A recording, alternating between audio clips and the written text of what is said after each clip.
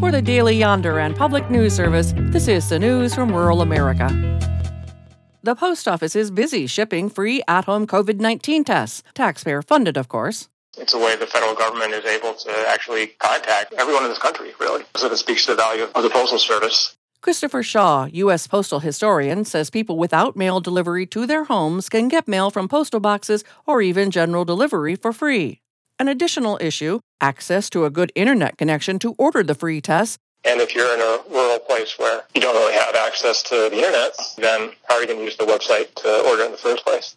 The National Farmers Union is gathering real-life stories from struggling farm families facing a historical challenge of a different sort, monopolies. Today, 4 massive corporations control over 75% of the global grain trade. Xander Brown has more.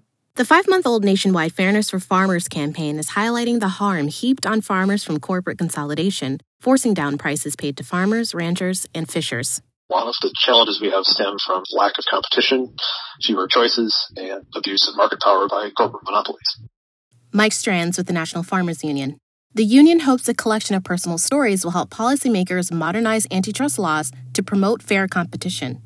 Our greatest asset is the experience of our members and our members' ability and willingness to share that. I'm Xander Brown. Some pandemic adjustments are triggering longer-term healthcare changes. Volunteer advanced practice registered nurses known as APRNs do some heavy lifting in rural areas, and there's a push towards fewer restrictions on how they practice. During this whole pandemic, we have really shown that, we can provide a great service to patients and to those vulnerable populations that really need us. Nursing professor Amanda Culp-Roach, University of North Carolina, Wilmington, had to stop volunteering at a rural clinic when her first supervising physician retired until she found another. An unnecessary burden, she believes, although the American Medical Association maintains that doctors are needed to oversee the work of APRNs.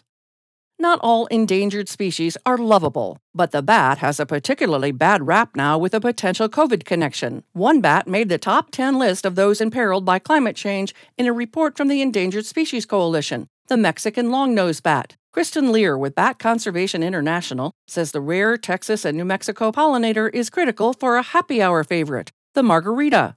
They feed on these gigantic agave plants, which we probably all know of from making tequila and mezcal.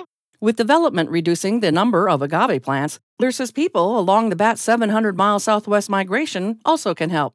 Many people put up hummingbird feeders, which obviously attract hummingbirds, but also at night attract these nectar-feeding bats. For the Yonder Report and Public News Service, I'm Roz Brown. For more rural stories, visit dailyyonder.com.